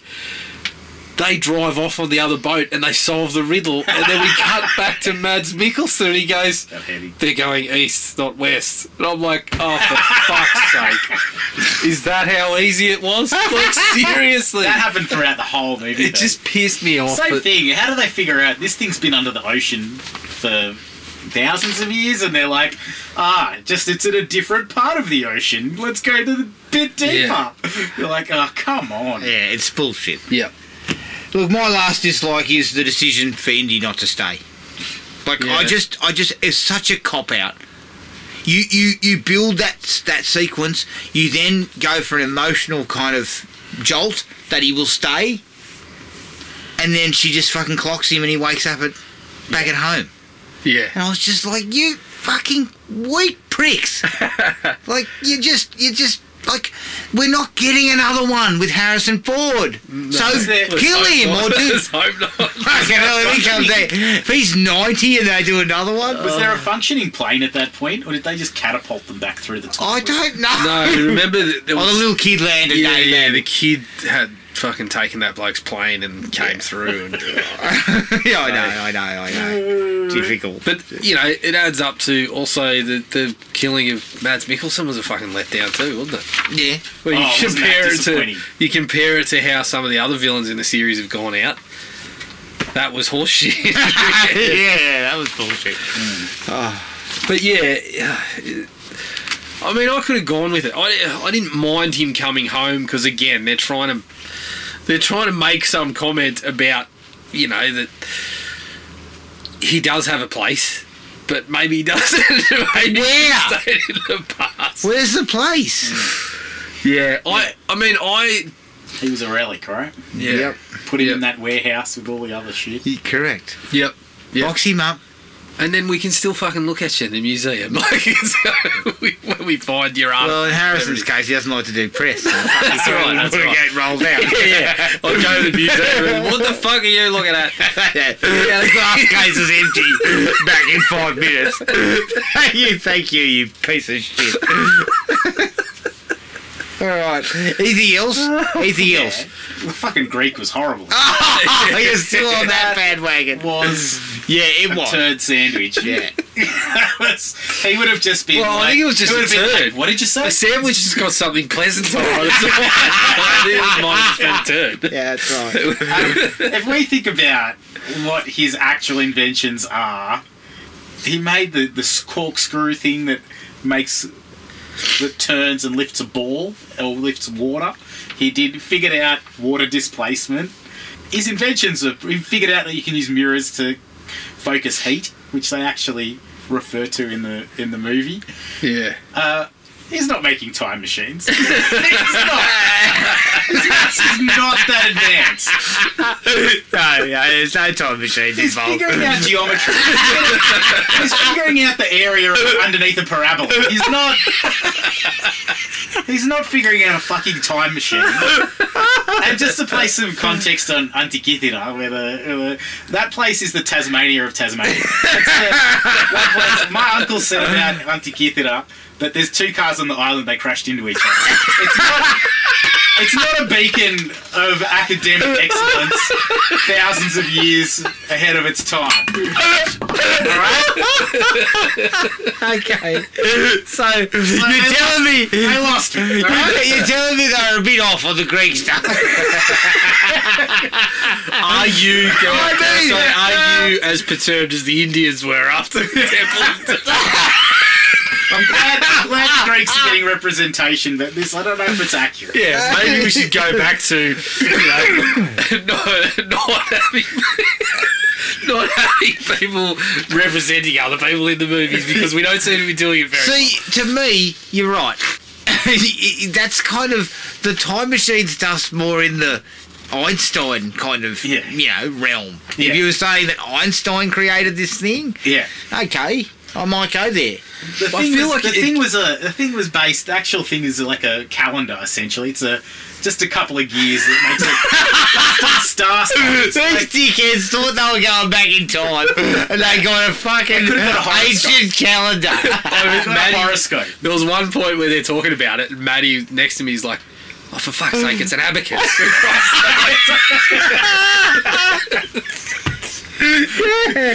Exactly. Mads, it's Monday. We are not going back in time. There's probably a million Greeks across the world going, look what we did. Look at what we did. Look at the good things we've done. I told you they invented this. We're talking about Archimedes' wrist. Speaking of a dislike, that was a dislike. Where they cracked it open and he's wearing a watch. Oh, yeah. Give it a bit on the nose. Yeah. It's got a Casio. Oh, shit. It would only be better if it was one of those fucking calculator watches. It would have really got me there. Oh, Jesus Christ. Yeah. Okay, anything else big ticket? They didn't have data in their cave sequence. That was... Yes. Yep. That cave sequence was excruciating. I know. I was just wishing it would end. I mean, if we were allowed to carry firearms, I probably would have fucking... Oh, gosh.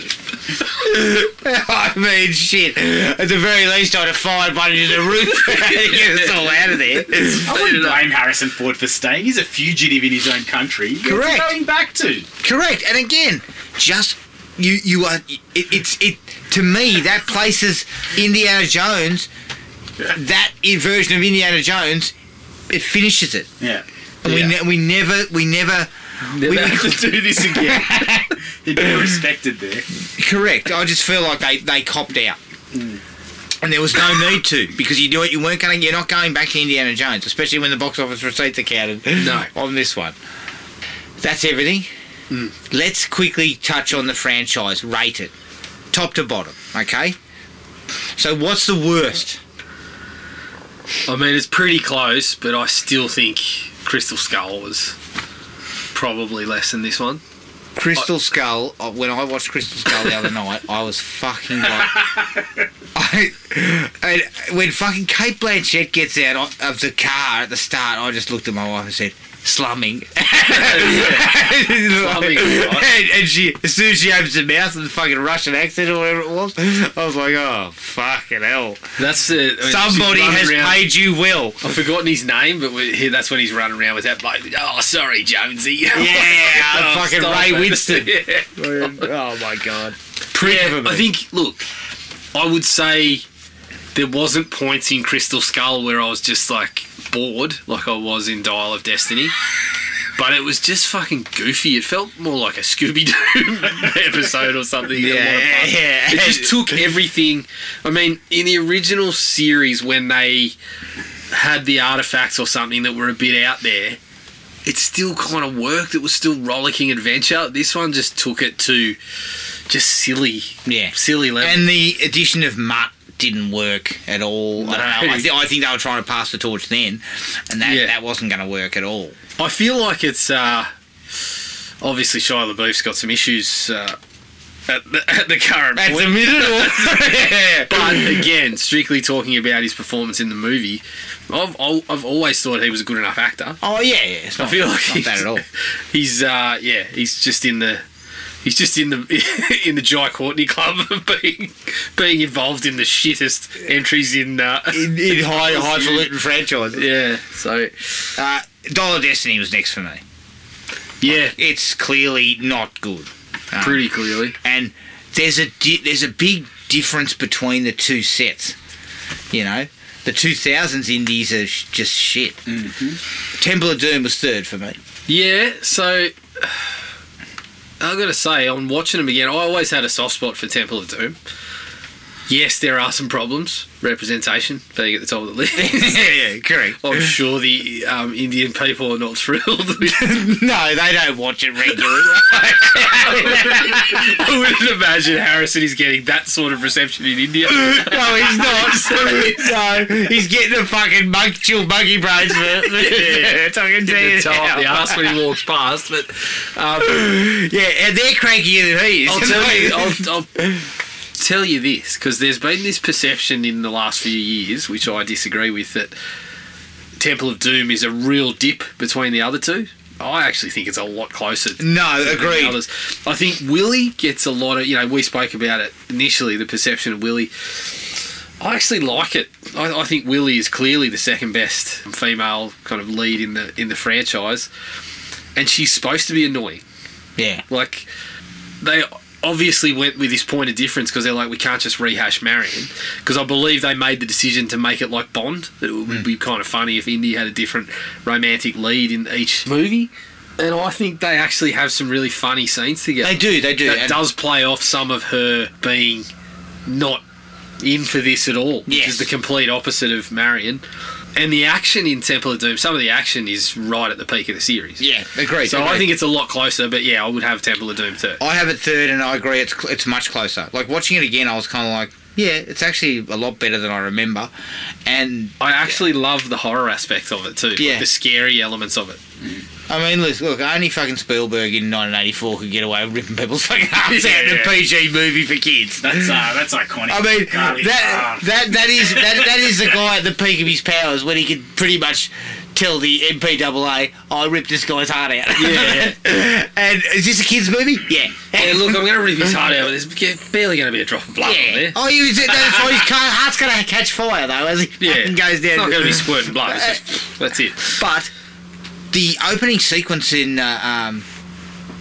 is it Club Obi-Wan? Yeah. Fucking awesome. Really good. It's awesome. And I love that whole, he wants the antidote, she wants the diamond, they're fucking falling over each other to get it. Yeah. You know, that's gold. So I think it's a lot closer, but I feel like it's still third. Yeah. And then you've got, to me, Last Crusade. Yep. And then obviously Raiders. Yes. Raiders is fucking brilliant. Raiders is a step. My wife had the fucking gall to look at me and say, "This is boring." I said, "What?" Yeah. She's like, ending. "I love Temple of Doom," and I was like, "Yeah, but this is the one. This is the fucking one." I love Temple of Doom. Raiders is far better. Correct. It's like, just as I kind of mentioned, you don't get better than Belloc. Yeah. Like and you know, I remember them bringing up the whole Big Bang Theory one about how they're like, oh, well, the real fucking problem with the movie is that Indy doesn't actually have an impact on anything that happens. It's like, yeah, but that's not what it's about. It's not about the arc. It's about Indy and Belloc, and, you know, Indy, essentially at the start, he is no different to Belloc. Yeah. It's just who's getting to it first. But by the end, there's the Indy kind of coming around to the actual kind of importance and the belief in some of this shit that he's basically previously he's just been chasing the item. Yes. But, you know, understanding the history and all that sort of shit behind it, and the action pieces in, like, if a movie could ever be described as brisk, it's Raiders. Yeah, I know. You are never. It's just you're on the run the whole time, and then we're stopping just to fill in bits and pieces. Yeah, and then we're off again. Yeah. Like, it's just a classic. Although my favourite comedic bit in the entire series is where the Nazis bail him up in Last Crusade and say, what was Denham Elliott's character's name? I can't remember his name. Yeah, no, I know who you're talking. The guy, Brody. Yeah, Brody. Marcus Brody. Yep. And he's like, where's Marcus Brody? He's got the fucking the diary or whatever. Yeah. And he goes, we'll hunt him down. And he pipes up with, he speaks 15 languages, he's 2 days ahead of you, he'll disappear, you'll never find him. And we cut to him in the fucking streets going, does anyone here speak fucking ancient Hebrew? I love that shit. It's fucking gold. But yeah, definitely Raiders is definitely by far the best. Like, it's just a real fucking top-notch piece of work. And I mean, it establishes Indy. If Indy's got a reputation in the archaeology community, it's fucking destroying everything he comes across. I know. I mean, what doesn't he like? He getting out of the tomb by fucking destroying those big statues and crashing through the wall. I know you don't like snakes, but that's some pretty precious shit. Yeah, you're really fucking things up. But yeah, there's all those iconic bits. The bit with the rolling ball. Yeah. Even just a bit like throw me the whip. Yes. Throw me the whip. Throw me the idol. Then he just fucking takes off. Yeah. Alfred Molina, you bastard. You bastard. Just so much of it is iconic. Yes. And it kind of never got replicated. No. And to me, it's still as exciting as anything you will find. Yeah, today. I love the kind of how action movies have evolved, and we've kind of hit this point of like John Wick and Mission Impossible and stuff like that. But you still put that like next to any of those, and you're still getting as much excitement and entertainment out of it. Yeah. And once again, though, you're putting the hero who's not unstoppable. Mm-hmm. Yeah. Like, once again, Indy was, he's constantly getting caught. He's constantly getting the shit beaten out of him. And he would have eaten a poison date if it wasn't Sala. Yeah, exactly. A capuchin monkey would have fucked him over at some point. Yeah. In Morocco. I love that. I mean, it's so... I shouldn't still be laughing at it, but I love when they get into the room with the map and he's there going... He gives it the asps. Very dangerous. You go first. I love that, yeah. Doesn't she fucking light him on fire? She's using the torch, and then she turns around and sees his whip and goes, he's like, shit. Yeah. That sort of stuff, gold. And the other great thing about it is it's all practical.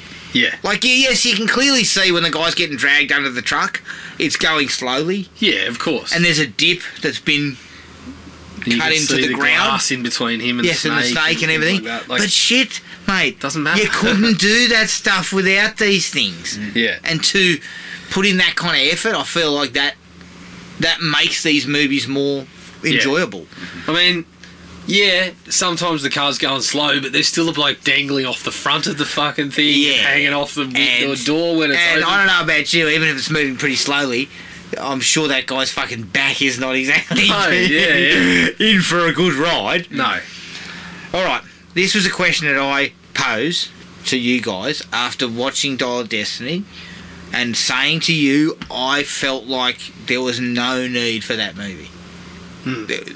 We had no hankering or interest for another Indiana Jones movie. Maybe we should rephrase it, because I believe this is exactly the same way we framed Maverick. No, that was when Maverick...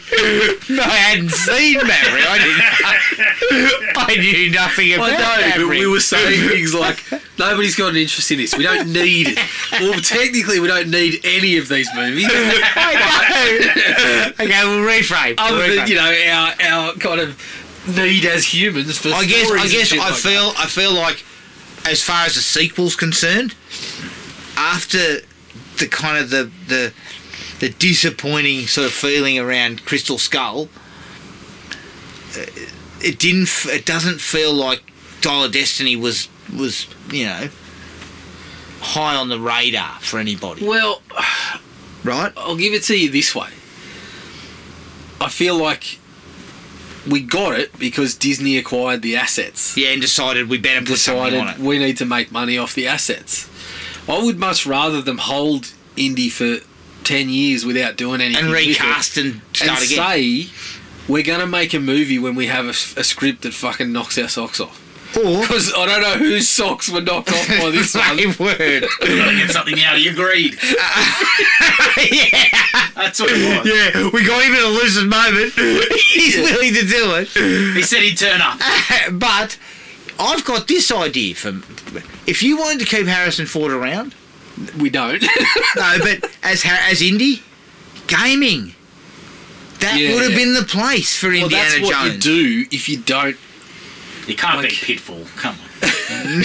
No, of course not. That's what you do if you don't have you see the Star Wars games that have come out since Disney have acquired it. Now I don't know what hand Disney have in that, but obviously they're got to be making the money because they're owning the asset now. So it's still Lucasfilm games or whatever. But I mean, I've just finished the latest Star Wars game on the PlayStation. It was fucking awesome. Yeah. Like that's So there was there room to for you. manoeuvre with Indiana Jones that didn't involve making film. And Indy would be perfect. Yes. Like Uncharted. You look at an Uncharted game, that's an Indiana Jones game right there. Correct.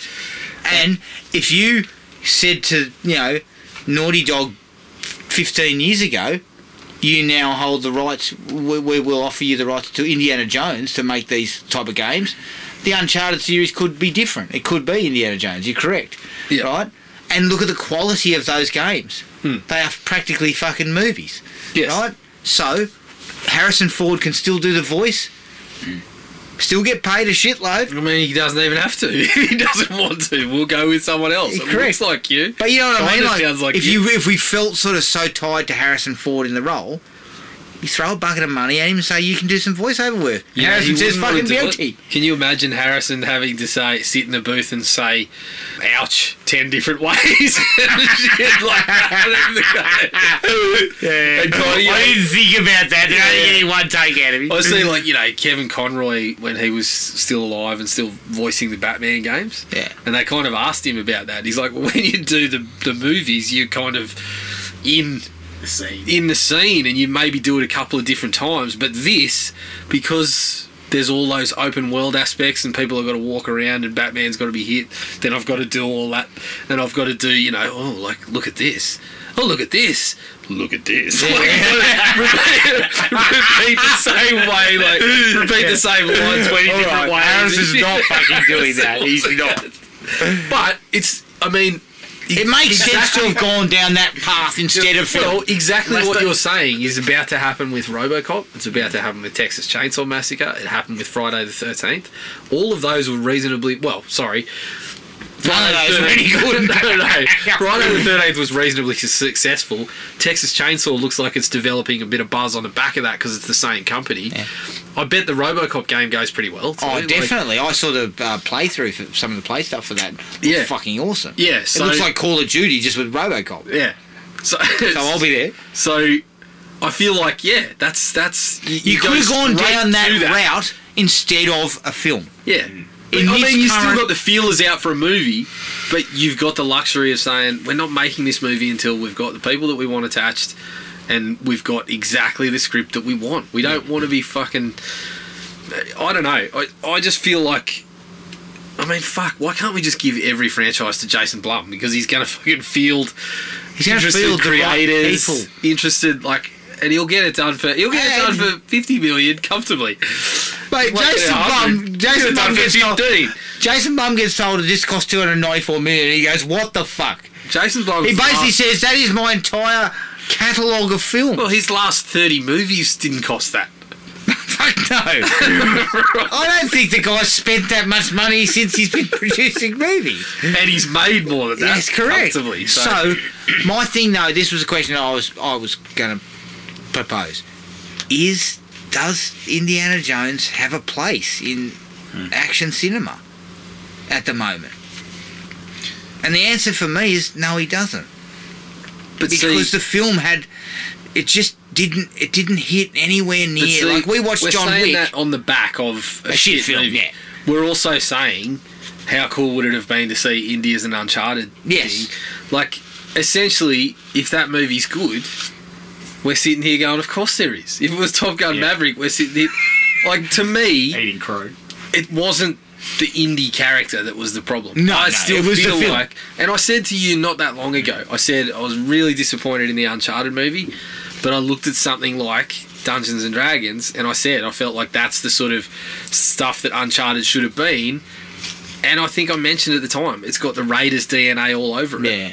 So to me, there's absolutely still a place for this stuff. Because to me, It's just got to be good. it's got to be good, and I feel like they've kind of hashed this property to touch. I reckon, I'll put it out there now, if we do get Indy again, which I think we will in a reboot. Oh yeah, capacity, we'll definitely get him back. it'll It's be not a good one because they've taken this hit.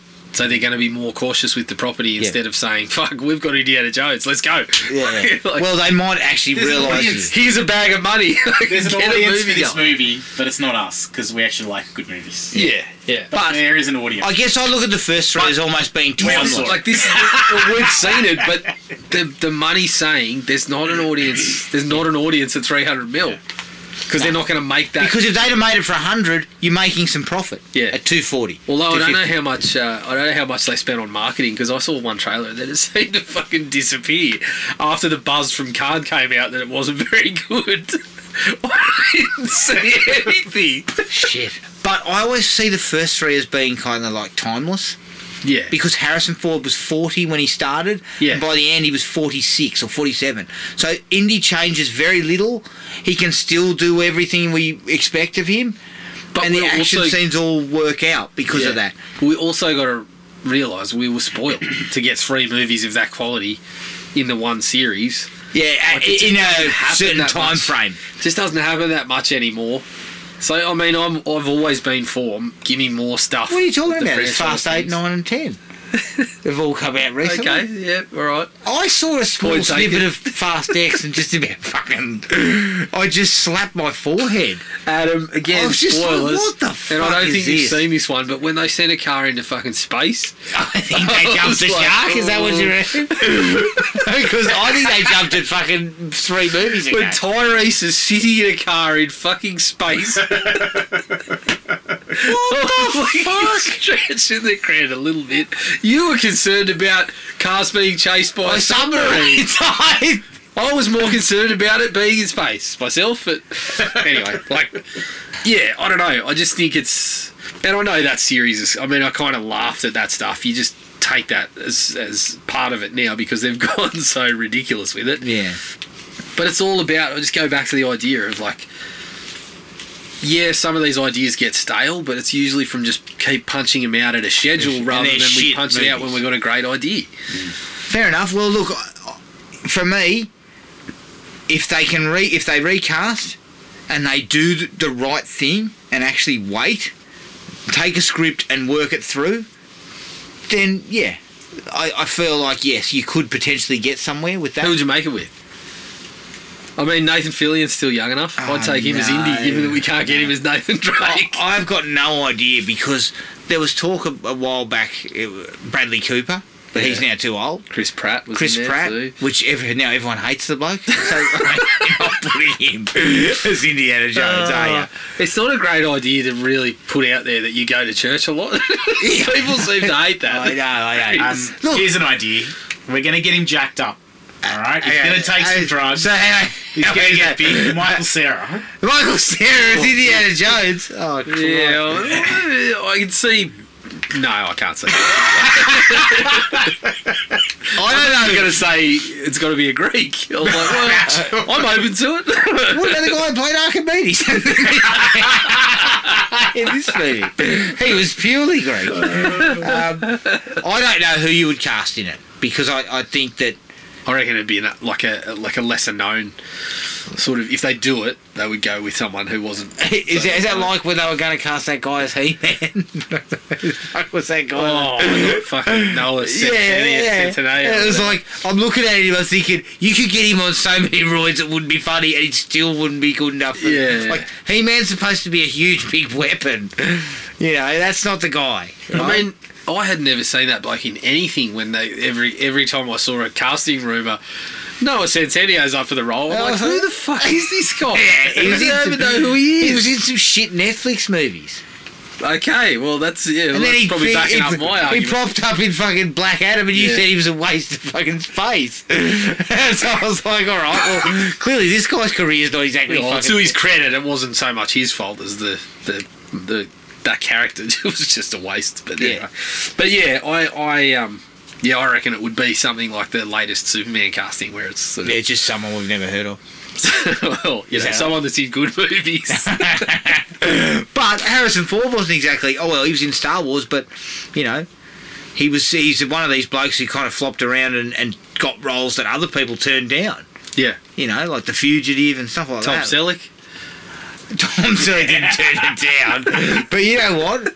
Imagine Selleck as Indy. Selleck as Indy. I would have gone for it. Fuck, I would have. Nothing changes. Nothing changes. He's got a lip weasel. Likeable bloke. He's got a lip weasel for fucking days. Can we mate. de-age Tom Atkins as Indy? Fucking hell. If anyone could pull it off, it's T.A. Clint Eastwood, who would be an extreme. He would have been alright. He could play it still. Yeah, he's still Well, I mean, he could run faster than Harrison.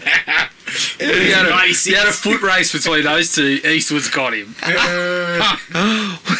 Eastwood's got more acceleration out of the he blocks. must have. Although Harrison starts strong, but then he goes into a Cliff Young shuffle after about fucking 20 minutes. Well, Eastwood's still got a medium sort of lung. Yeah, he's not. He strides. He gets the stride on. All right, that was Indiana Jones and the Dial of Destiny. You can find us on iTunes, Spotify, Podomatic, and anywhere else you get your podcasts.